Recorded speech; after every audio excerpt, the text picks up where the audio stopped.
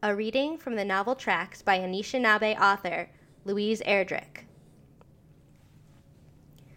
We started dying before the snow, and like the snow, we continued to fall. It was surprising there were so many of us left to die. For those who survived the spotted sickness from the south, our long fight west to the Nadwa Sioux land, where we signed the treaty, and a wind from the east bringing exile in a storm of government papers, what descended from the north in 1912 seemed impossible.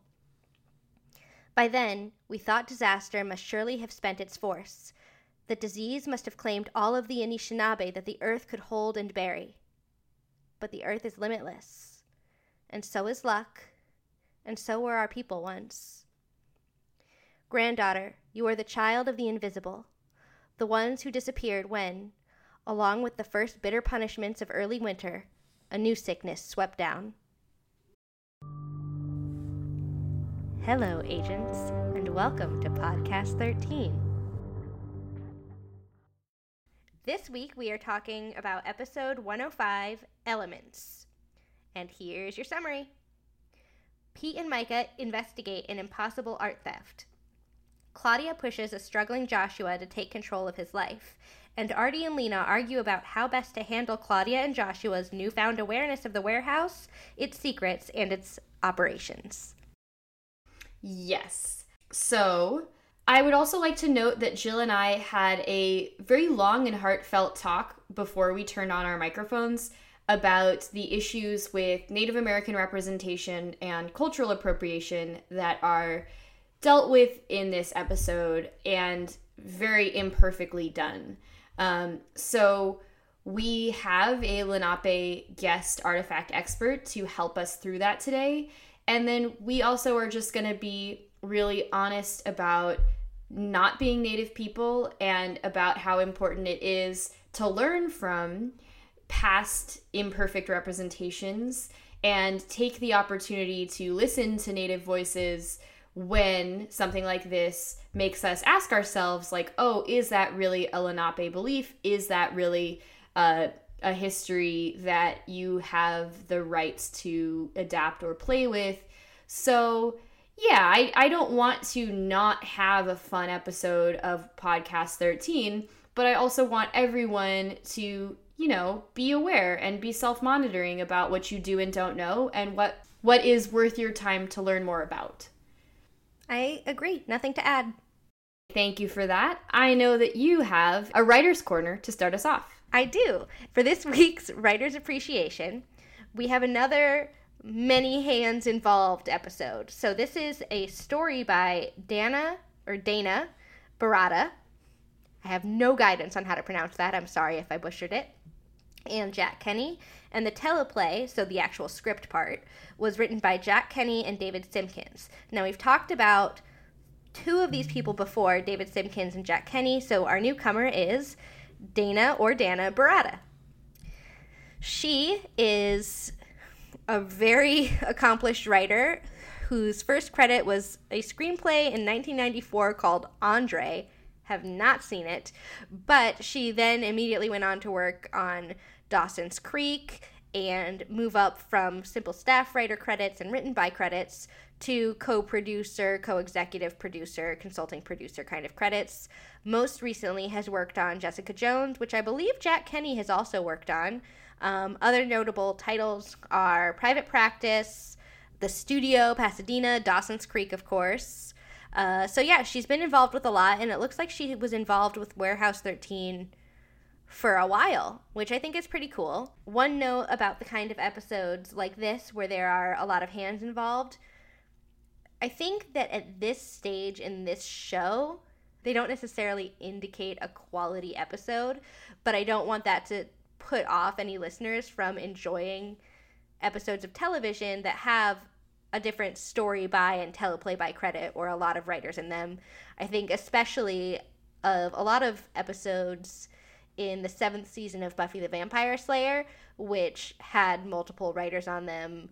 I think the difference here is that the writers haven't had a lot of time to get to know the characters and get to know each other. So I think something that we'll find going forward in this episode, and Miranda can totally disagree with me if she thinks I'm wrong here, but I think one of the things that we'll find going forward is that we see a lot of different voices trying to push who they think the characters are at us without getting one clear, cohesive vision.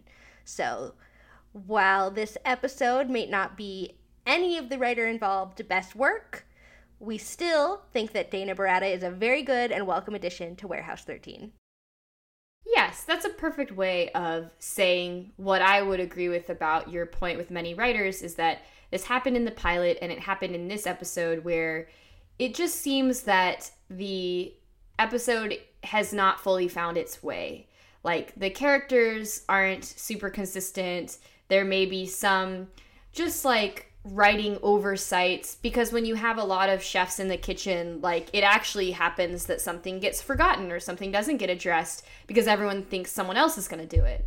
And you also never know if they have all these writers on hand because the network got involved and made a lot of last minute notes. So there was a script written, but then they had to make all these changes, so they handed it off to another writer. There's just no way to know with these things. So don't be too hard on the individual writers for that situation. Awesome. So, should we dive into the episode? Let's dive right in. We begin with a chyron on Manhattan Island 400 years ago. And there is some sort of Native American ceremony taking place. We see the elements being invoked. And the language, to me, is unclear. And the expert I consulted did not watch the episode, so I was not able to ask him. So if you are a Native American language speaker or a linguist or someone who might know, please let us know. But there is a translation of the language that says, "When he comes, let these elements be his strength and hope." So a few things that I would point out about this. One is that I learned from an amazing podcast called Métis in Space. That's METIS in Space, which is a Canadian Indigenous tribe. This podcast is two Métis women talking about Indigenous representation in science fiction. And one of the things that they always point out, and I think this is a direct quote, is that no matter whether your culture has flutes or not, there will be flutes in the Native American scene of the sci-fi show, which is not untrue. So listen to this background music. Again, I didn't ask our scholar about flute music in the Lenape culture or practice, but it is a stereotype. And because of that, we usually wait until we reveal the artifact to introduce our guest. But I just wanted to begin by handing it over to our expert to at least tell us who he is and who the Lenape people are. My name is Dr. John Norwood, and I am a member of the Tribal Council of the Nanticoke Lenni Lenape Tribal Nation, and also the Principal Justice of that tribe's Supreme Court. I am a historian among my people, and have done research into the tribe's history. I also represent the tribe at national functions as a delegate to the National Congress of American Indians. And I serve as the General Secretary for the Alliance of Colonial Era Tribes, which is an organization of tribes that have colonial treaties, colonial land grants and dealings, and are on the eastern and southern coast of the United States. The Lenape are called the grandfathers or the ancient ones because there are so many tribes, Algonquian-speaking tribes, that whose history comes from us. They view themselves as descending from us, and our own history, our own legends speak of that descent. Interestingly enough, the Nanticoke are one of the tribes that came from the Lenape, and then during the colonial period, many rejoined the Lenape. My tribe is from the Delaware Bay region, near the southern border of the Lenape territory and the northern border of the Nanticoke territory, and our families have been marrying for many generations, a couple of hundred years at least.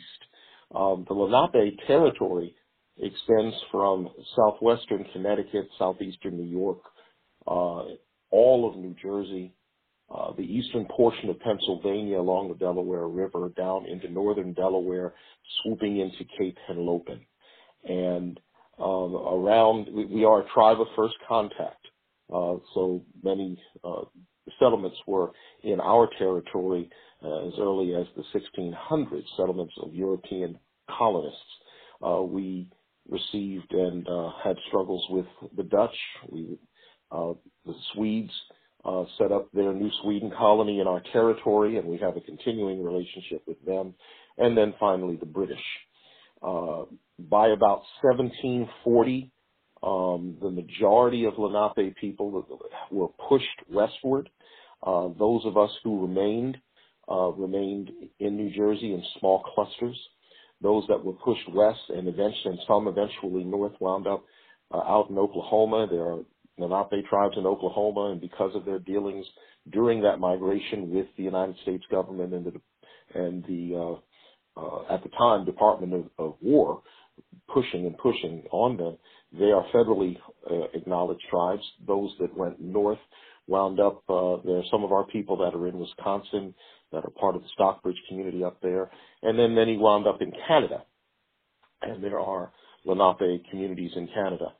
The British called us Delaware. Those of us who stayed in New Jersey never embraced the name. Some who migrated away did and also call themselves Delaware.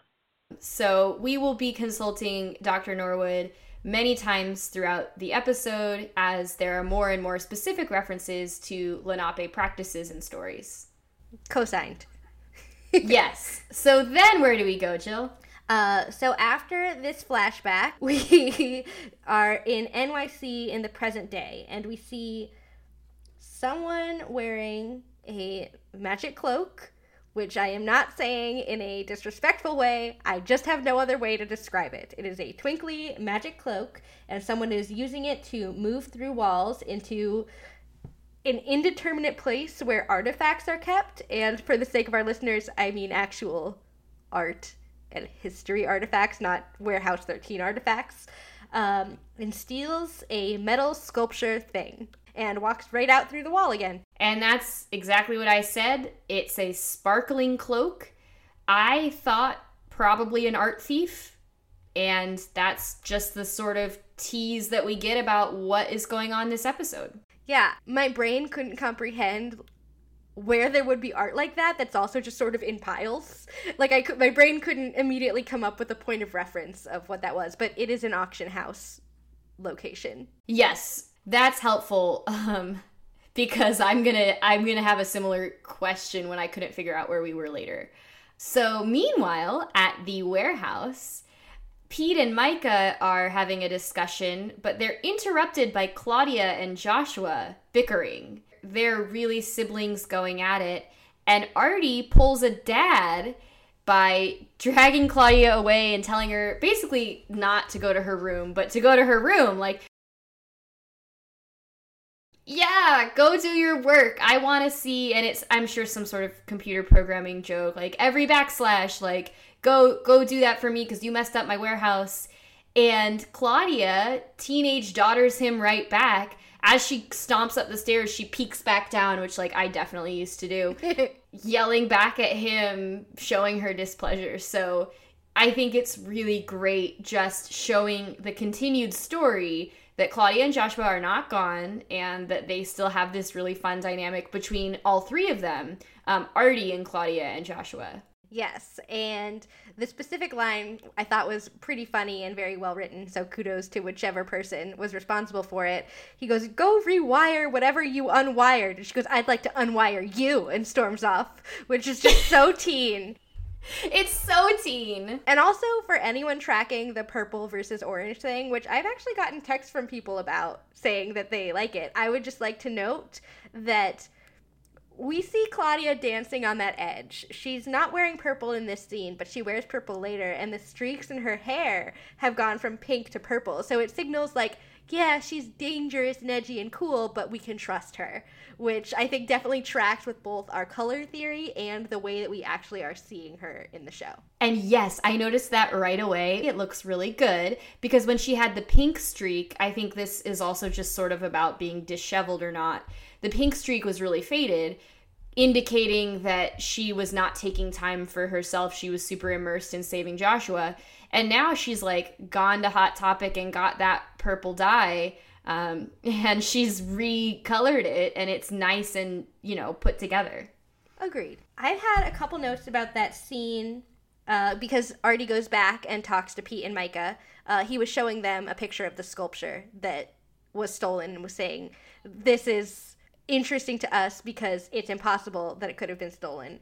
And a few visual notes. I will post in the show notes the picture I am able to find, but there was a really pretty picture just sitting outside of that dining room area of like a woman whose face was made of like tree branches and flowers. And I was wondering if that was anything or if it meant something. But also, the lighting was really nice and kind of surreal and very natural lighting, which I really enjoyed. And then in terms of actual plot, Micah is expressing concern that this just seems like a well-executed art theft. It doesn't really scream warehouse. And he has a funny line that says, well, not everything screams warehouse. It normally just says, something's a little odd. And Pete laughs and gets it immediately because Pete and Artie are simpatico. But Micah also laughs and like sort of winks at him. And I just enjoyed that whole dynamic. I also enjoyed, right at the beginning of that, they show the picture of obviously modern art sculpture, and Pete looks at it and goes, an artifact did that? Because it looks like it has holes and stuff in it, which just cracked me up because I love all art, but I also do not understand modern art. I am pretty much with Pete.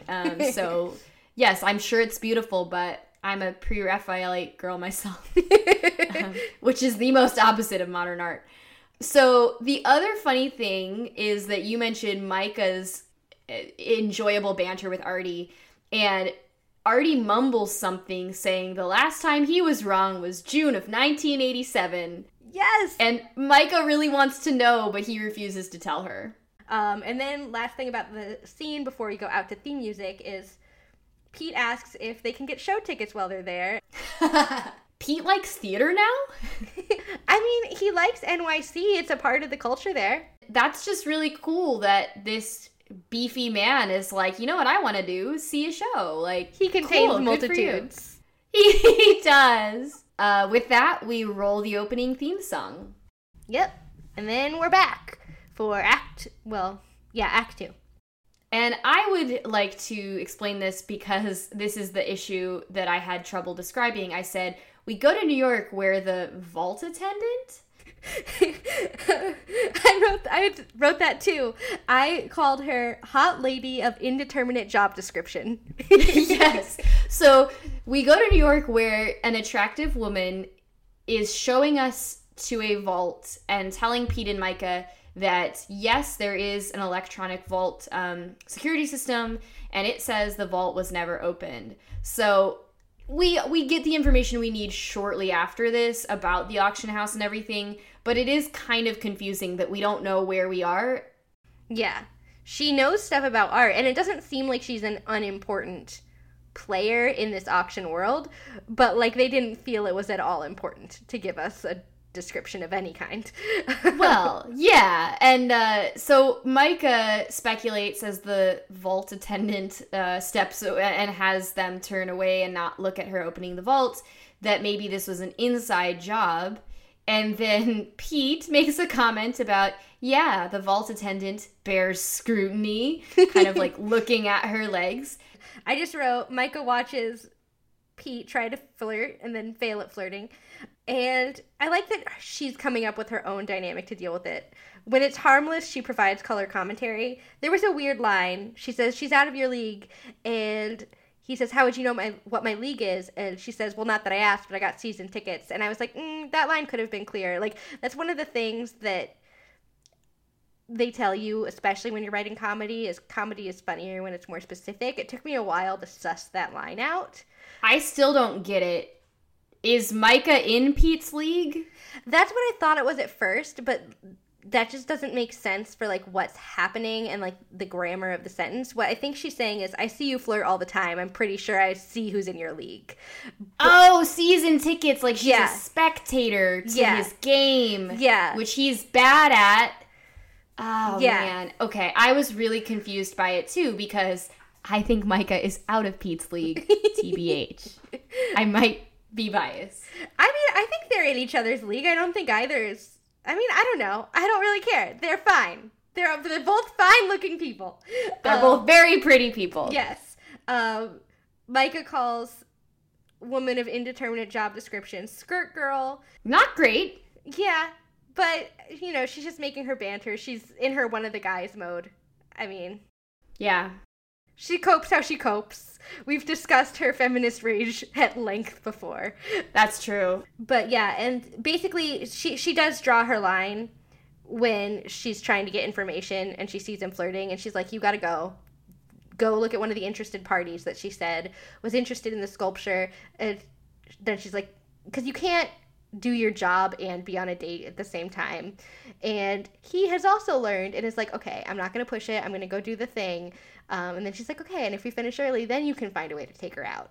So I like that, how that dynamic's growing. They're learning to appreciate and deal with things that they previously found really clash-worthy.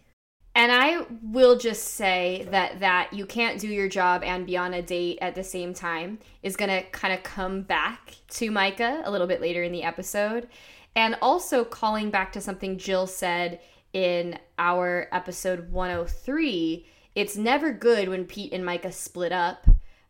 They work better together. And so even though Micah is doing this because it's clear that Pete is interested in the attractive woman and possibly Micah picked up that the woman might be interested in him too. I don't know. She's like, no, this is not gonna be as productive as possible. And that's a really good reason, but we like them when they're together. We learned in episode 103 that Artie wants them instinct and observation combined, not separate. Agreed. But I do think that for an early stage interview like this, if they're gonna be separate, that's the time. True. Because this is just reconnaissance right now. Yes, so Pete goes to visit one of the two interested parties. Gilbert Radburn. Yes, at a construction site of his new building. And it's a huge construction zone. Pete makes a really interesting thematic remark. He relates stealing in the way that, like, New York land grabbers do to conquering. He says sometimes it's not about stealing, it's about conquering. And I thought immediately of, one, the stealing being colonizers stealing land from indigenous people, and two, the conquering being another word we might associate not always with Native American colonization, but definitely with Latin American colonization by Spain and European countries. That there's definitely something that I think one writer at least was trying to sprinkle in thematically here, and may or may not actually get, like, brought out to fruition, but is interjected early on. Yes. As a side note, I just want to bring up a recurring question. It's becoming one of my favorite things when they go to interview people about ridiculous topics, and then they go, why does the Secret Service care about this? And then they have to scramble to come up with the reason. Absolutely. And while Pete is doing this interview, I'm sorry to say, we see a racially ambiguous construction worker with a sign that says ground penetrating radar, and suspicious music plays. So I don't know if it's just the film language that is making me uncomfortable here, but or maybe it's because of the intro where we know there's something Native American happening, where we see this man, and honestly, I don't know the ethnicity of the actor, and I don't think Pete is necessarily racially profiling. I think he's more interested in the big sign that says ground penetrating radar. And also the guy is staring right at him. Like, stopped and staring at him, and that is going to make you stare back. But I think the guy is staring at him because we get this, like, slow-mo, like, uh-oh sort of film effect. I don't think that actually in the interaction it's as obvious as this film language makes us believe. I also think it's, like, a minor vibe. Like, something in Pete is just registering, this is important, take a note. You know what? You're right. We could say that more likely what is happening is that Pete has a vibe that something is not fully above board with this guy, which is true. It's not untrue. I just didn't pay attention to who was lingering on looking at who because I found the guy attractive. And so I was like, I'm fine with this shot. Keep it going. The actor's name is Caleb Verzeiden. And yes, he is an attractive man. Yeah. And we will be putting a special link in the show notes, so keep an eye out for that. It will be clearly labeled. Yes, if you want a real treat, which includes cute images of Caleb Verzeiden, you can look forward to our show notes. Jill will write them for you. Yes. So moving forward, Pete gets a call from Micah with a great line that I was then immediately disappointed by. She goes, "You're never gonna believe this. I smell fudge." And I was like, oh my gosh. And then it turns out that was just, it was metaphorical fudge. There was no smelling of actual fudge. Wait, really? I thought there really was a smell of fudge. That was just, let's see, that's the unclear writing I was talking about. Like, okay. I feel like there might have been fudge at some point in some draft. But then they were like, it doesn't work here, take it out. And they're like, we're leaving the line though. Oh man, I thought that the feather smelled like fudge just because we are led to believe that artifacts smell like fudge. It's like, because none of the other artifacts smell like fudge. But maybe only some artifacts smell like fudge. It's only episode 5. It's true. I want more information. I just had the best idea, which is, if you would like one of our Patreon tiers to be that I make and send you fudge, you just say the word on Twitter that you want fudge, and I have a good fudge recipe. You got to make that with marshmallow cream. That's where it's at. Let me know. Yeah, it sounds great. So, no fudge, but Micah has found something. Do you want to talk about this? Yes, and Pete shows up, and we see something, impossible, for lack of a better word. There is a feather halfway lodged in a wall, as if it's like a sword. Yes, and, importantly, it is glittery, especially when Micah takes it out with her glove. It seems to, like they tell us, interact with human touch. And this means that Pete wants to touch it to see what it can do because he does not have the neutral purple gloves on. And I love how concerned Micah gets about that. Yes, I wrote that too. She does such a good job showing her concern and reluctance to let him touch it. But Pete does such a good job, too, responding to her concerns in the exact way one should respond to a person like Micah's concerns. Instead of saying, I'll be fine, which she would disagree with and then not let him do the thing, he quotes, "Artifact behavior usually requires a human element." Like, he has memorized that. Which is clearly what Artie said, or Mrs. Frederick. Like, he is quoting the rules, air quotes, because he knows that's what Micah responds to. Yeah, and then she goes, okay, and is worried, but then trusts the situation, which I loved that. I love those moments in their partnership. Yes, so once he takes it, there's more glittering and a little bit of a flute trill, as mentioned previously. Pete's instincts really are good, where he's got this feather and he knows through his vibes and instinctive nature that it was in the wall and he's going to try sticking it through the wall again, which he does and shows us that this allows you, from our experience right now, to walk through walls. We get a more scientific description later. But also, we see Micah's great observation come through, which is where we see that strength of them coming together. She noticed the sparkles and shimmers only go up to his elbow, so she pinches right above his elbow, and she goes, yes, I realized something. And he goes, what, that pinching causes pain? And she's like, no, I knew that. Like, she just brushes right past it. And then she realizes if the feather only works up to the elbow, she realizes it must have come from something larger that allows a whole body to pass through large objects like that. Yes, and this is an important realization. Now, the other funny thing is that Pete, at the end of this scene, is being his jokey self, and he's like, oh, what are we looking for, an art-stealing bird that walks through walls?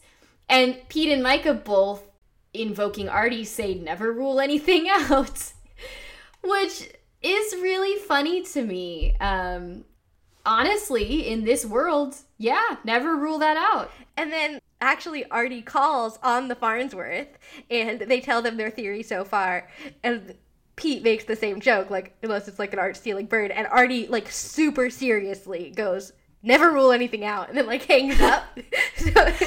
And Micah and Pete look at each other approvingly, like, yeah, we nailed that, we did. Yeah, it's like when you're back in school and you can perfectly imitate a teacher and, like, the way they're going to assign homework, and you're like, oh my god. So they, on the Farnsworth, show the feather to Artie, who immediately says that it looks Native American. And this is actually where I would like to insert a clip from our expert, because Dr. Norwood has a description of particularly the feather headdress being something that he describes as pan-Indian, which means sometimes people conflate a bunch of different cultures that are absolutely different from each other. So many people rely on the kind of a pan-Indian understanding of culture. And when I say pan-Indian, I mean cultural traditions that are shared among many different tribes, but some of them are not ancient. Among every tribe. Over the past, I'd say maybe 75 years or so, maybe a little longer, there's been the rise of a powwow culture in trying to reaffirm Native ways. The powwow circuit, which allows different tribes to come together celebrating Native culture, began, and actually it was restarted. It's an ancient thing that started that actually is an Eastern tribal tradition, but the modern powwow became popularized again in the West and came back east, and with it came a lot of traditions and stories that weren't necessarily Eastern, weren't necessarily from the extreme Western coast, but was almost a hodgepodge with various cultural elements coming together in it. So, and people that simply know the powwow culture, of many who are non-native, think that that's Indian culture, and it's not. It's kind of like sharing at the United Nations, where individual tribes may have very different views and very different practices. It's kind of like the teepee thing. Every time you see somebody portraying an American Indian tribal regalia, you often see the Western Plains headdress and them living in a teepee, even if they're here in New Jersey. We never had either. Our homes were wigwams and longhouses, and we did not have the big Western Plains headdress. If we had feathered headdresses, they tended to be upright feathers, and it was part influenced by the terrain we were in. That big Western headdress would have gotten caught up in branches and everything else out here in the woodlands. Yeah, I think everything he said is really important. I know that people are very about accuracy, and so yes, I'm aware that this did not come from a headdress, but the principle still stands. It was on a cloak. It would still get caught in just as many things. But also, I was just bothered by that line in general. Like, how the heck can you tell if a feather comes from a Native American thing? Birds are everywhere. Like, that just bothered me. That seemed like a leap that didn't make sense. And I think that was a more pan-Indian, pan-Native problem in itself. Yes, and that's exactly what I had written, is that Pete's suggestion of the feather coming from a bird is a joke, but is far more logical than assuming that a feather came from something Native American. The other thing that we have to point out here is that Pete says he thinks he can rule out the first guy he spoke to because, quote, he could outbid Donald Trump. I know. There were so many Donald Trump comparisons. I wrote, Donald Trump comparisons, too strong, can't discuss. But yeah, they talk about the second guy who is interested in the stolen sculpture, and his name is Jeff Weaver, who Artie immediately knows is the son of someone called Alexander Weaver, who was, and I quote, an extortionist, a real estate swindler, and a ravisher of cultures. I will leave current political comparisons up to the listener. And I also wrote, one could argue that the warehouse is being a ravager of culture right now. Yes! Wow, Jillian. I don't know what to say. Again, just leaving it out there for the listeners, But you are right, in the same way that many, not all, but many museums, especially historically museums in Britain and other colonial powers, have not treated artifacts in the way that real cultural objects and significant works of art or society or spiritual practice are supposed to be treated. I agree. And I think this is where we run into another problem specifically with this being an indigenous or native artifact. We're usually okay with the Eurocentric artifacts being boxed up in the warehouse. But from the outset, we have this knowledge that whatever this is a native artifact, and it's now going to end up in the warehouse, and I'm not sure that that is the right call at all from the start.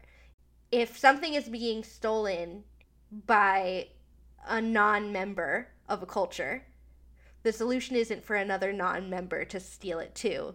It's to give it back to the correct culture. And another important point on this topic is that the warehouse itself is complicit in the dislocation of Native American people.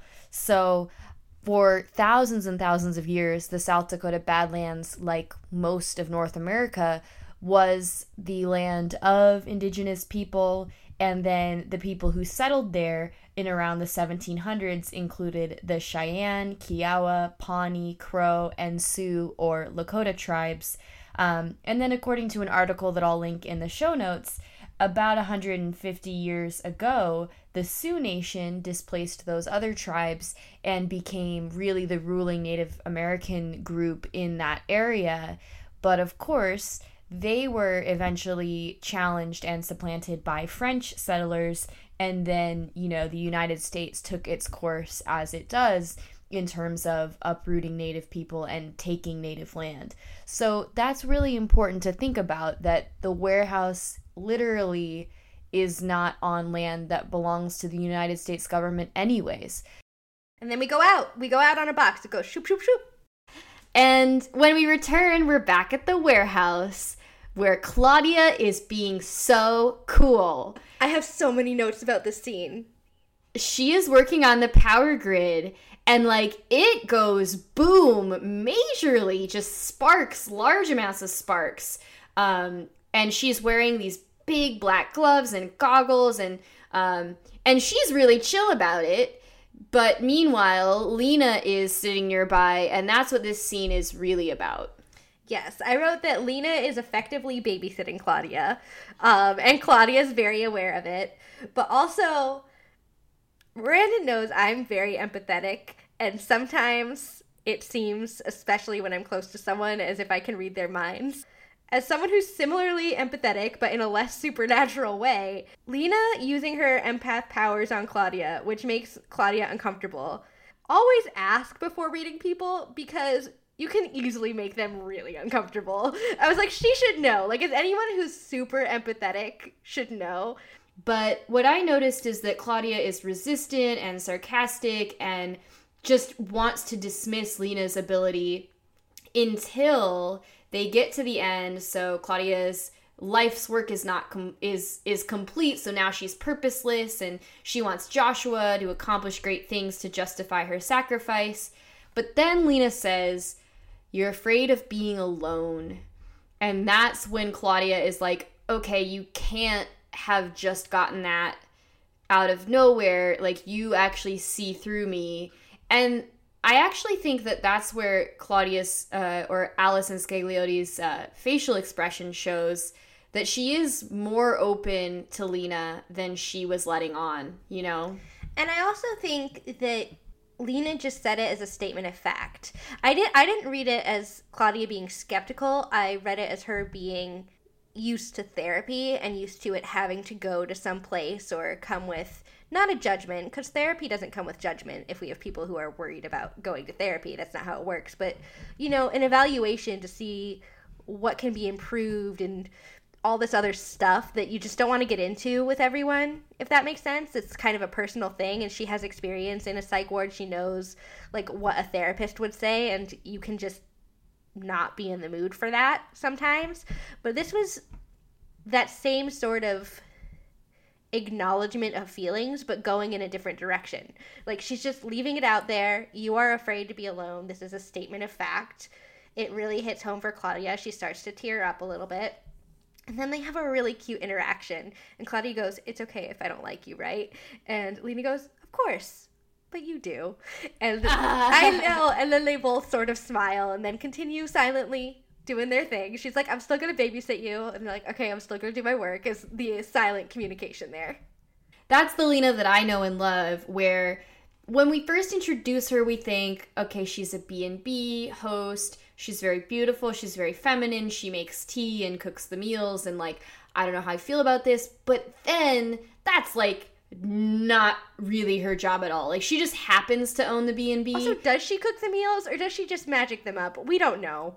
That's a good point, actually. Yeah, so she does these caregiving things, but she is not at all a stereotypical caregiver. She is so strong in her knowledge and self-confidence, and when she, like, gives a little smirk and walks away from Claudia, like you do, like, you see that she is aware of her power and her ability to use it for the good of, you know, I mean, for the greater good generally. So it's awesome. And I do like it, like, her saying to Claudia, "You're afraid to be alone," shows a really deep understanding of someone's darker inner thoughts.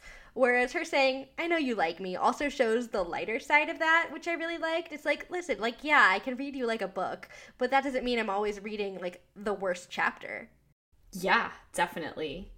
So after that, we go to Pete and Micah visiting their second person of interest, Mr. Weaver, Jeff Weaver, and they think that they see the artifact right away, but it's a different sculpture. In the same series of which there are 4 total sculptures. Yes, and the joke here is so good. First of all, again, that no one understands, or that Pete and Micah don't understand modern art. And the guy is like, that's not the one you're looking for. This one is fire. The stolen one is air.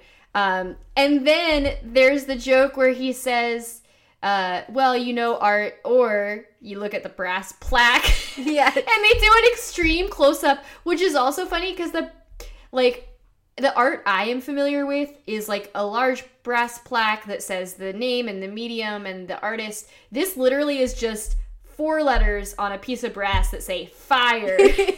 And it's so obvious. It's like, Pete, you should have seen that. Fire. It's definitely not the one that's been stolen. And it gave me a really good laugh. And Micah liked that because she likes when people who aren't her make fun of Pete. Yes. Which I really like, because sometimes it's like only I can make fun of you kind of thing, but if someone else does it, it's wrong. But this is just like, yeah, no, pile on. And Pete sort of starts to feel self-conscious. Pete says, "Rich, good-looking, likes kids. Who's on a date now?" And I just wrote, "Micah feels seen." Yes, and this is what I love, is that Micah made the comment about you can't work when you're on a date, and then as soon as Pete sees that she's doing the same thing, he puts it right back to her, and it's great. And she immediately gets back to work. She, like, snaps back into focus. Unlike Pete, who's like, "Okay, I'll do work so I can go on a date later." She's like, "Oh my god, you're right, oh my god."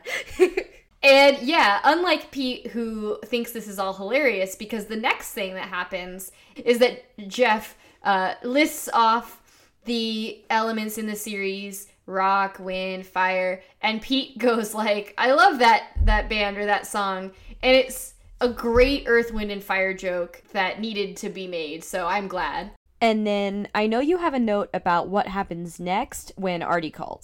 They're talking to Artie, and he says, "That sounds like the Native American creation myth," or something really broad like that. And I was like, no, there are an unbelievable amount of native cultures and nations and tribes, and there's not just one creation myth, even if several have a lot in common. Like, I mean, that's exactly what we were talking about, that pan-native cultural homogenization thing. It's a big problem, and Artie does not do a good job navigating that.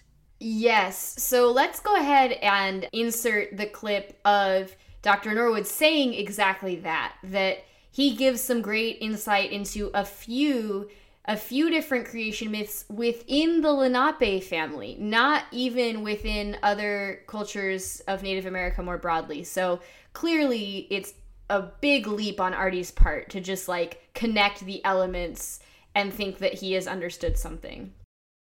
The northern Lenape, also called the Munsee, an ancient myth that had been recorded and was often told was that they came up from out of the ground. Another story related to it speaks of the first man and woman actually coming from a tree. What all of the stories have in common, however, is that ultimately the land itself is on the back of a great turtle. And for the southern Unami division within the Lenape family, the story of the great turtle it's a long and involved story, but it essentially is that land from the bottom of the sea, some earth from the bottom of the sea, was placed on the back of the turtle and it began to grow. And all of North America is on the back of this turtle. And the people, relating once again to this story of the tree, grew from the back of the turtle and all of the creatures on it. And it's an understanding that the entire land that we live on is living, and all the creatures on it are related to one another. In brief, that's the story. It's far more detailed than that. Yeah.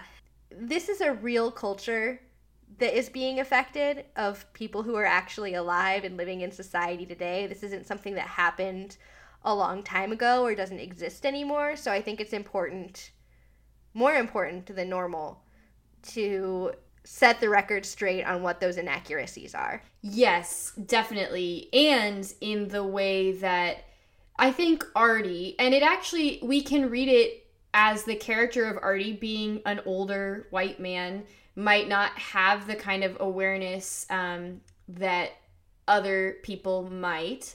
And so, yeah, he is unaware of how damaging it might be to talk about people as if they're all one culture, or talk about people as if they don't exist anymore, when, of course, you know, the Lenape people are doing all kinds of things and spoke with us just this year. So, yeah. In a similar vein of jumping wildly to conclusions, Pete also jumps wildly to a conclusion that Jeff Weaver is to blame. And he says, "Are you missing a feather or something else that lets you walk through walls?" And I'm like, that's a big thing to say to someone, and if you're wrong, they're gonna think you're insane. Well, that's what I said. I almost wondered, because you got it on the head. It was so much of a leap that I was like, did Pete just go off to be funny? He's like, are you missing a feather by chance? But the fact that Mr. Weaver becomes super defensive and concerned right away shows us that neither of them are joking. So that's another huge leap, is that this guy is aware of the ability for an artifact to make someone walk through walls. Yeah, I made a note of that throughout the whole episode, and I don't know if it was the writing, the directing, or the acting that was poor, but something was just flat out not good there. Like, there was no facial expression of surprise or that anything there was no reaction to the comment. Just like, oh yeah, walking through walls. We're just going to discuss this as though this is something we talk about every day. And I wish I actually checked, because it feels to me like maybe there were some deleted scenes, but I do have the DVDs, and if there were parts that were cut, they were not put onto the DVD. So that's a bummer. But that's what we were talking about earlier, in terms of there being so many writers on the project, and there might have been network notes, there might have been an earlier draft where things were included and then they got cut. We just don't know. Yes. This has quickly snowballed into, a serious situation. And then Mr. Weaver calls someone in, LaSalle. Well, Pete immediately recognizes him from the construction site, and I think they draw guns, and that's when Weaver says, no, he works for me, and they sort of stand down, but they're still like, that doesn't make this less suspicious. Yes, and so this guy is some sort of go-between, or I don't know, almost like a double agent of sorts, who Pete knows works for Mr. Radburn also. And Micah now is on board with saying, like, that if people are walking through walls, the U.S. government needs to know. And this is where the Secret Service cover works very well. Yeah. Because if you want to assassinate a president, I think walking through walls would be a great way to do it. And I think that their cover is very effective for once right in this moment. I definitely agree. I also think Pete is exceptionally funny in this scene, because now that we're just going to go forward and assume that Jeff Weaver has no personality and just accepts anything that is told to him and now believes in all of the mystical things we have just talked about. I think we should just make that assumption about him going forward, because Pete and Micah are like, okay, we're going to need to take this sculpture because obviously it's related to these supernatural things that you definitely believe exist. And instead of being like, what? No, that's insane. They don't exist. He's just like, but no, it's important. Wait, he's like, I can protect them myself or something. So he's like, oh, if I'm the next target, I need to protect my stuff. And you're like, wait a second. So he believes that it's magical. He believes that there are people targeting these things. And then my favorite Pete moment is that Badgie. Pete goes, Badgie, what's that, Badgie? Badgie says we stay with the sculpture. And Badgie is just his badge. It's so funny. And this is where Pete acting like he's 12 totally works for me, because that sense of humor is really what I enjoy about his character. I agree. You had said, let's just assume that Jeff Weaver has no personality and also believes everything. I would respond, but Jill, he has so much money. Surely money can just buy knowledge of everything, which I'm being sarcastic about, but I'm also saying may have been underlying the writing of this guy as like a New York mega riches man. Because if anyone was going to be able to discover unknown secrets, a person with a lot of time and money would possibly be the person who could do that.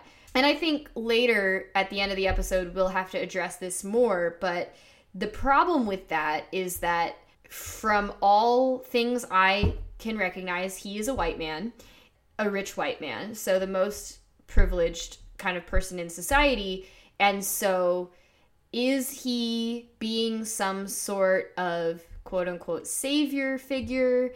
Is he, trying to be more aware and benevolent than that? Is he just a rich guy who accidentally got wrapped up in something? We honestly don't know. Is he just a bad actor who doesn't know how to make facial expressions? Or again, was there more writing about who this character is that would have made it more clear but didn't come into the episode because of time? So Agreed. That was just my note. And from there, we move back to the warehouse. And Lena is on the balcony drinking a soda, and she's about to play with Artie's chess set, and Artie is like, no, don't touch it. He's apparently been stuck for a while, like a few weeks or something like that. It says 3 months. 3 months. Lena uses that and says, yeah, Claudia notices that you've been stuck for a while too. And it seems like she's sort of angling for him to push Claudia in the way that Claudia is pushing. She mentions she needs to be a doer. She needs to be, like, doing something. Yeah. So she says that, we saw her speak with Claudia. Claudia is clearly afraid of being alone. And now Lena is acting on that recognition of Claudia's needs by saying Claudia needs a home. And Artie says this is not the Humane Society. Lena then says she's not a stray cat, which I think the quickness, you might miss the actual words there. But Artie's resistance, like this is not the Humane Society, is a little off-putting. But Lena keeps pushing him, and maybe it's just Artie being brusque because he's, we know, very invested in Claudia. because Lena says she needs an opportunity. Joshua is a researcher, whereas Claudia is a doer. Yeah. And I think that makes so much sense for both of their characters, because if you are in the sciences pursuing like a PhD in some sort of physics, that is honestly a thing that you do. And you can correct me if I'm wrong, but generally from the people I know in the sciences, you do those higher degrees for research purposes. If you want to be a doer working in industry, as they say, maybe you want a master's, but you don't need all of that time. I mean, the thing that Joshua was doing was getting grant money and research in order to just find stuff out, as opposed to doing actual things in the world. Yeah, which are both equally valid. But I think Artie's brusqueness and dismissiveness definitely comes from two things. First of all, he obviously cares a great deal about Claudia, and he knows what a dangerous job being someone who works in the warehouse is. And even when it's not dangerous, even when you survive, you end up like Artie, sort of alone and sad, and he doesn't want that for her. But also another source of his anxiety is, he says, Mrs. Frederick's getting anxious, and that she and her brother can't stay at the warehouse. And I wonder what exactly the kind of pressure he's getting. I think maybe he struck a deal that was like, listen, I'll monitor them. If they seem like a threat or they don't understand the significance of what they're doing, then we'll take care of it a different way. And if it seems fine, then I'll send them on their way. And now they're still there. And so she's like, what's your decision? And I wondered too, so Lena says Artie could pull strings, MIT, Caltech. Basically, Lena is listing good, like, science colleges. But Artie resists that too, and I think what we need to be aware of is just what Jill said, that there is pressure from Mrs. Frederick, and maybe that pressure is not to send Claudia away, or is to do something super different with Claudia, so all of his reactions are based on what he knows that none of us do. And then everything is cut short as Claudia enters the scene, and just a really great acting moment, chemistry moment, writing moment happens where she immediately sees that he's there, and so now she can show off by doing the move that she's been planning. And she starts moving a chess piece, and he starts going, no, no, no, no. And just as he's saying that, at the same time, she goes, yes, yes, yes, yes, and moves the chess piece, and it's really cute. And then she just says, yep, check. And he's like, oh. And he goes immediately into, like, a delighted form of being impressed. I just loved that. I loved it, too, because the other thing that I read about this was when Artie looked in at Claudia sitting in the office. First of all, she has a blanket or a poncho. She has a blanket wrapped around her, and she was kind of sitting with her head down. She was, like, nodding off. And that's, like, Artie was wanting her to be working, and Lena said, no, she needs a break. And then as soon as Claudia whisks in and makes this amazing chess move, I thought to myself, and this is just my idea, that she wasn't actually nodding off, but she was deep in thought about the chess game, and that she emerged as soon as she figured it out to show Artie. Although I also like that she was just waiting for him to be present so that she could show it. But either way, she emerges in order to be really good at chess, which is so cool, because I can play chess, but it's really hard, and like people who are good at chess mad respect. And she doesn't just make the move, she says white beats black in 9 moves, which was awesome. And Lena smiles really big and is like, I like this person. I just love Claudia and Lena's dynamic, because not that there's anything wrong with Micah and Lena's dynamic, but Micah's always away and Lena's always there. And as far as we've seen her so far, Claudia likes to do the work around the warehouse. It's like a little emerging friendship, and I love it. Yes. So does that take us to the van? Yes. My descriptive video services training makes me call it a semi-truck. Oh, it probably is. I don't know what it is. Yeah, it's a semi-truck because it's got the front. Oh, separate from the back. Gotcha. Yeah. Sorry. So we're in a semi-truck. And they've hit a stop sign or something. LaSalle is driving. And I just want to point this out. Maybe it was an accident. Pete says, like, well, if Chief Leadfoot over there would stop blah, blah, blah. And I was like, hold on a minute. Using that term in an incorrect or inappropriate way. It might have honestly just been Pete riffing on the driver, but the fact that there is Native American history in this episode makes me really upset. I was really uncomfortable too. If it was just a normal episode and you called someone chief, that's actually a very American thing to do. Like, if you see other people imitating Americans, they'll say, hey, chief, the same way that, like, really bad impressions of British people go, hey, governor. Like, it's just a thing that people associate. But, sorry, we've been very clear in this podcast that the writers of this show clearly do research. So I'm not willing to excuse it in this sense as just a mistake when they're dealing so much with Native cultures in this episode. Yeah, it's really small, but it's not okay. Oh, we need to mention Pete. There's only 2 seats in the semi-truck. There's the driver's seat and there's shotgun, and then there's Pete just with the sculpture in the back of the truck bed. Yes, with the sculpture and a radio, and he radios, that everything is fine, and he was just being shuffled around because of this stop.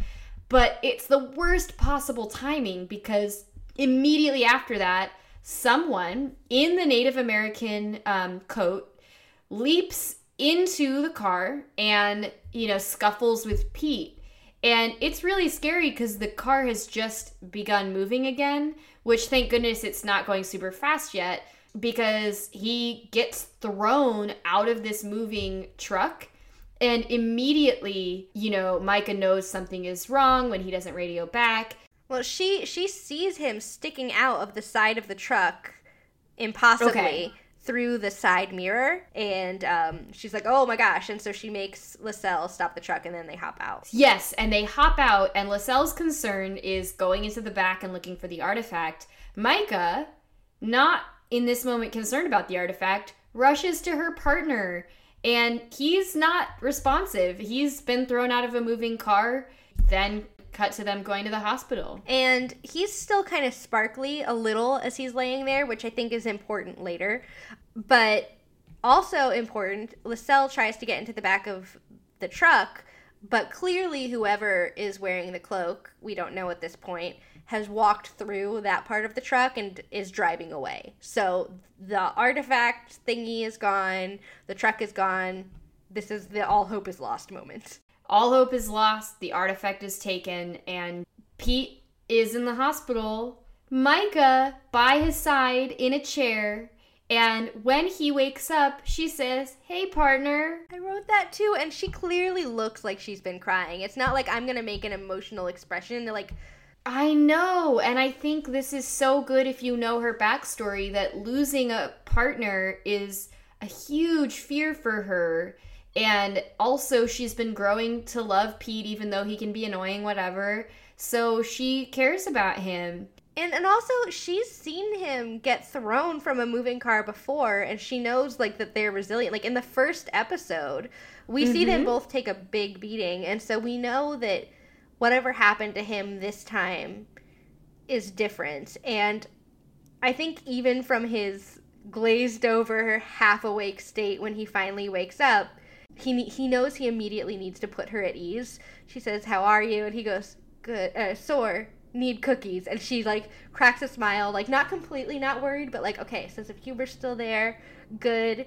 And then he says, I got my molecules rearranged, which, honestly, it makes sense to me as, like, something that would happen to your body if you get shoved through another solid object. Yes. And Jillian, do you know what rearranges your molecules?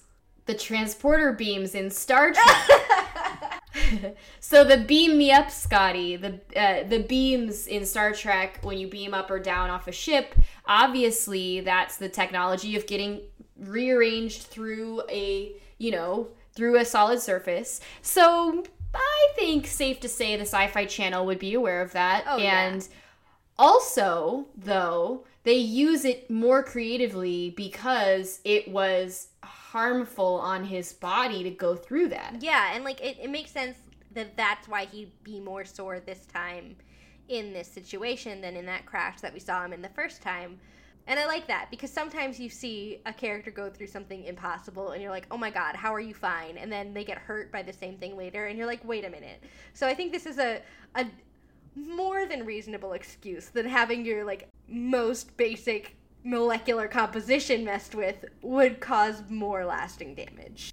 Yes. And I love, too, that Micah also wants to reassure Pete because she reveals that even before he passed out, he shared that the artifact was a buckskin coat. And she's like, Artie's doing his thing now. Like, basically, like, you did good, Pete. Like, don't be disheartened that you lost the artifact because now we know what it is and we're gonna get it. I didn't even notice that. That was sweet. I noticed that Pete noticed Weaver out in the hallway on the phone and was like, what's he doing here? And sort of teases Micah. And Micah says, he got you a free multi-point inspection. She, like, refers to him as a car, which I thought was hilarious. I wrote that too. I wrote, wait, isn't that what you do for cars? So it is what you do. It is what you do for cars. It's a joke. Wonderful. Yeah. I thought that was really sweet and good. And she says he owns the hospital or built the hospital or something. Like, I like how it was like, blah, blah, blah, rich person. But unlike Pete, who's always low-key flirting with someone, Micah turned off the flirt part of her brain until she was sure Pete was okay enough, and then mentioned, so he asked me out to, like, kind of a dinner in the cafeteria, but I should stay with you. And he's like, oh my God, go. Yeah, with the quick banter of like, but I said no, go, no, go. Like, Pete, and it's so funny because he's glazed over Pete, but he's got such a good, like, supportive friend face on. He's like, no, you gotta go, you gotta go. Almost like your girlfriend would when when a guy asks you out. Like, he is so wanting her to go on the date. And then, like we talked about earlier, when she says, like, she shouldn't go, he hints that, well, you should see more about him. Like, for professional reasons, you've got to investigate this guy. And that, he knows, is what will convince her to go. But he wants her to go for, like, the personal reasons, Yeah. So it's perfect. It was so sweet. He says something that I feel like in almost any other context, in any other show, I would have found really terrible, but here I found really endearing. He's like, and make sure to smile, because you're pretty when you smile. Which, like, I don't like it, and I don't think any woman likes it when just men tell you to smile. It's pretty terrible. But in this context, I feel like he's sort of loopy, and it was just, like, commenting about how he finds Micah kind of pretty, and then catches himself, and she's like, wait, what about when I don't smile? He goes, oh, really frightening. And then he immediately, like, is like, oh, no, head injury, nurse. He's like, you can't be mad at me. It's so cute when he does that. And you know what I actually agree with about this is that, yeah, he's probably on morphine, so he's saying things he wouldn't say.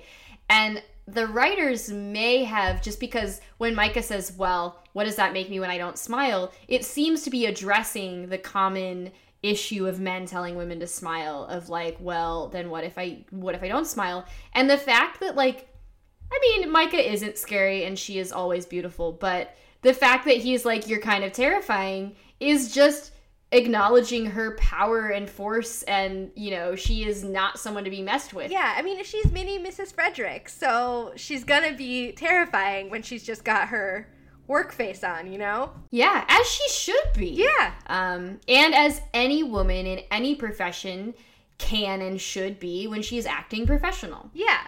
And then we're back at Lena's B&B, and Josh is packing in his room, and Claudia enters, and he reveals that he is moving to Switzerland, CERN, which Claudia immediately knows means he's going to be smashing atoms, which makes me happy, because that's where the Large Hadron Collider is, yeah? Yeah, that's what I wrote, is that he says, I got a job offer at CERN, and Claudia knows the Large Hadron Collider, and she knows it's in Switzerland, and, like, I'm sure the audience of this show knows that as well, but, like, that's the dream job. And she's happy and then really sad, and then he does a really good Big Brother thing, and he says, if an interdimensional rift can't make me lose touch, a few thousand miles won't. And she's like, okay, well, good. And then she says a great sister thing with just a great delivery. Like, it was just great acting.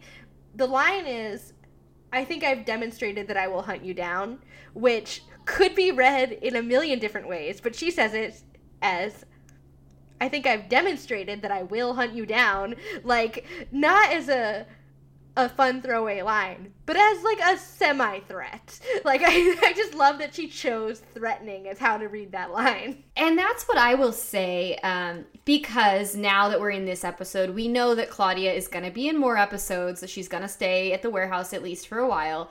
And so something they did so well with Claudia is that whether it's Allison's acting or the writing or something else, she is consistent. We know who she is from day one. Like, she is brilliant. She's sarcastic. She's a little dangerous. She knows she's a little dangerous. She has this soft interior of being a girl who has lost so much and, you know, grown into this young woman who's like non-traditionally really smart and good at things, but like didn't go to college. You just know who she is, and Allison Scagliotti like knows who she is. Always. It's not confusing or unclear at any point. And she's so solid in that she's a scene stealer every time. Every time. So then we are back in the warehouse with Lena and Artie. And I think we just need to address the line. We just need to address the line right out front and talk about why it's terrible. Because it's terrible. Yeah. Well, I will just say that they're going over, supposedly, Native American creation myths. And, okay, so Artie suspects, they list the Delaware people, which is also a word associated with the Lenape people. Artie suspects that it's the Lenape, and offhandedly he says this, quote, I'm not saying this, who sold Manhattan to the Dutch for $24 of arts and crafts. And then Lena questions this, and Artie says something like, you had to be there. She says, that's not a great deal. It's all bad. It's all so bad. So I don't have the right to speak for Native people, but of course, even without me asking this question, Dr. Norwood addressed it in our interview, I think because this is a commonly held, like, Euro-American myth of Native people in Manhattan. So I'm going to insert the clip here and make sure everyone knows that this is not only not what happened, but speaks to a larger issue with the way that Native history is told, because in a lot of schools, it's told through the American colonial lens rather than through the lens of the people, the Native people who experienced it. So let's take a listen. The old tale about us selling Manhattan is really told from a Western perspective. The fact of the matter is that traditionally our people never saw the land as something you could buy or sell because it was owned by the Creator. And we possessed it. We were the stewards and trustees of it, but the Creator, actually, it all belonged to Him. And so when deals were struck for the use of lands, it was with the understanding that we would remain sovereign over it, but we were sharing it with the colonists to be able to live within our territory, but with the understanding that it was still our territory. Obviously, European colonists, when they came with a Western understanding of land tenure, and they assumed that, you know, what they gave us, which we viewed as honor gifts, indicating that they were going to be in a relationship of sharing, they assumed it meant that they owned it, and they began to restrict our movement on it, which was never our understanding or our way, and it led to a lot of conflict. Moreover, that relationship of sharing from our perspective was renewed regularly by gift-giving diplomacy, something that the Europeans didn't understand. But given that it was our land, it should have been our ways that were adopted, but they were not.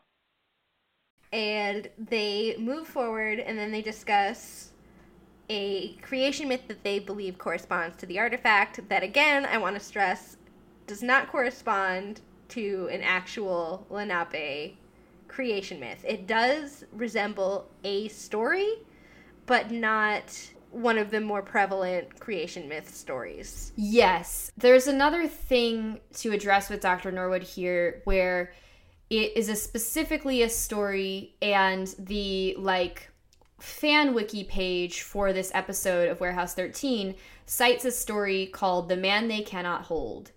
The story itself, the name of the story, is recorded from the early 1900s by a Lenape writer, historian. His name is Richard Adams, and I believe he was from the Bartlesville, Oklahoma community. He wrote several books, relatively brief, recording stories, recording certain values, and also basically talking about what was happening to the Lenape people at that time in and around Bartlesville, Oklahoma. And one of the stories that he preserved is in his 1905 book, Legends of the Delaware Indians in Picture Writing, and it is the alternate name is The Man They Cannot Hold. Now, there are two things about this story. One is, I don't know how ancient it is, because some of the writings that Richard Adams put in his book represented the Delaware people in that area at that time. He made no claim to them being particularly ancient. They may have been derived during the travels west or even once they settled in Oklahoma. There's no particular date associated with the story other than the fact that we know that it at least hails from the end of the 19th, very early 20th century. But it has nothing to do with what you're describing with the rock and invisibility and anything like that. Which just goes to show the sort of lack of, what do I say? The lack of sensitivity? Lack of care. Yeah, the lack of care that goes into this writing. And I don't know what the source is, who said it's from The Man They Cannot Hold. Again, I got this from a fan wiki. But the thing that I will include in here and also preface is that Dr. Norwood is extremely skeptical about the idea of a Native American artifact making someone able to walk through walls. I'm unfamiliar. I can't say there is no story that doesn't have invisibility involved with the rock, because certainly I don't know every Lenape story that's out there. But I'm unfamiliar with that, and it sounds more like what I've heard about Harry Potter than, the Lenape stories that are older. So he says it sounds like Harry Potter, which makes me want to laugh. But actually, if you think about it, imagine someone taking your family's stories and just making like a Harry Potter mashup out of them. Something that's sacred and important to you. It's very irreverent and not okay, the way that they have, what he says, misappropriated this story. And, I know that often there is literary license taken when things are, put in shows or plays or whatever. But some of the more traditional stories that we have, they're considered particularly special to us, and they're the property of the Lenape communities. This particular story, I think, may be unique to Bartlesville. I'm not sure, but just looking at it and some of the elements within it and having the feeling that it probably does not date from much longer before the time period that Adams wrote it down. It probably is one that is part of their heritage out there, and you don't want to mess with those things. The use of the story and changing it and then still using the name of it as it was written down in according to Richard Adams, but changing so many of the details is cultural misappropriation.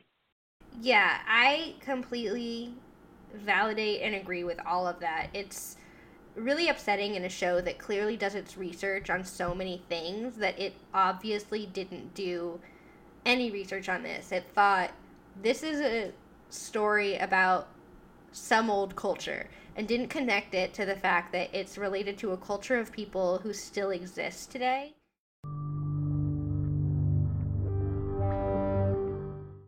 So, on that very important note, we're going to pause for now and split the episode into 2 parts. Now, the reasons are twofold. First, because the file is going to be big and I want everyone to be able to easily download it, so that'll make it easier for us. But second, because I want to do something that we don't normally do, but actually release the full interview with Dr. John Norwood at the end of the second half. So basically we have about 40 minutes left of Podcast 13 content, and then at the end I will provide an introduction with the complete interview. And to me that's really important to do, especially with this episode, because the episode culturally misappropriates, it does something very damaging, but the only silver lining is that we have a chance to learn from that mistake by educating ourselves and listening to the voices that were misrepresented. And we have the great privilege of having had someone speak to us who could, do that for us. Thank you all so much for tuning in. If you just downloaded this at midnight, you're probably going to have to wait about 24 hours for part 2. But if you're downloading midday Tuesday, it'll be there by Wednesday. So we will have a new episode next week. We're not waiting that long. We know how much you look forward to each new show. But thank you again for your time and thoughtful listening. And we will see you next time, agents.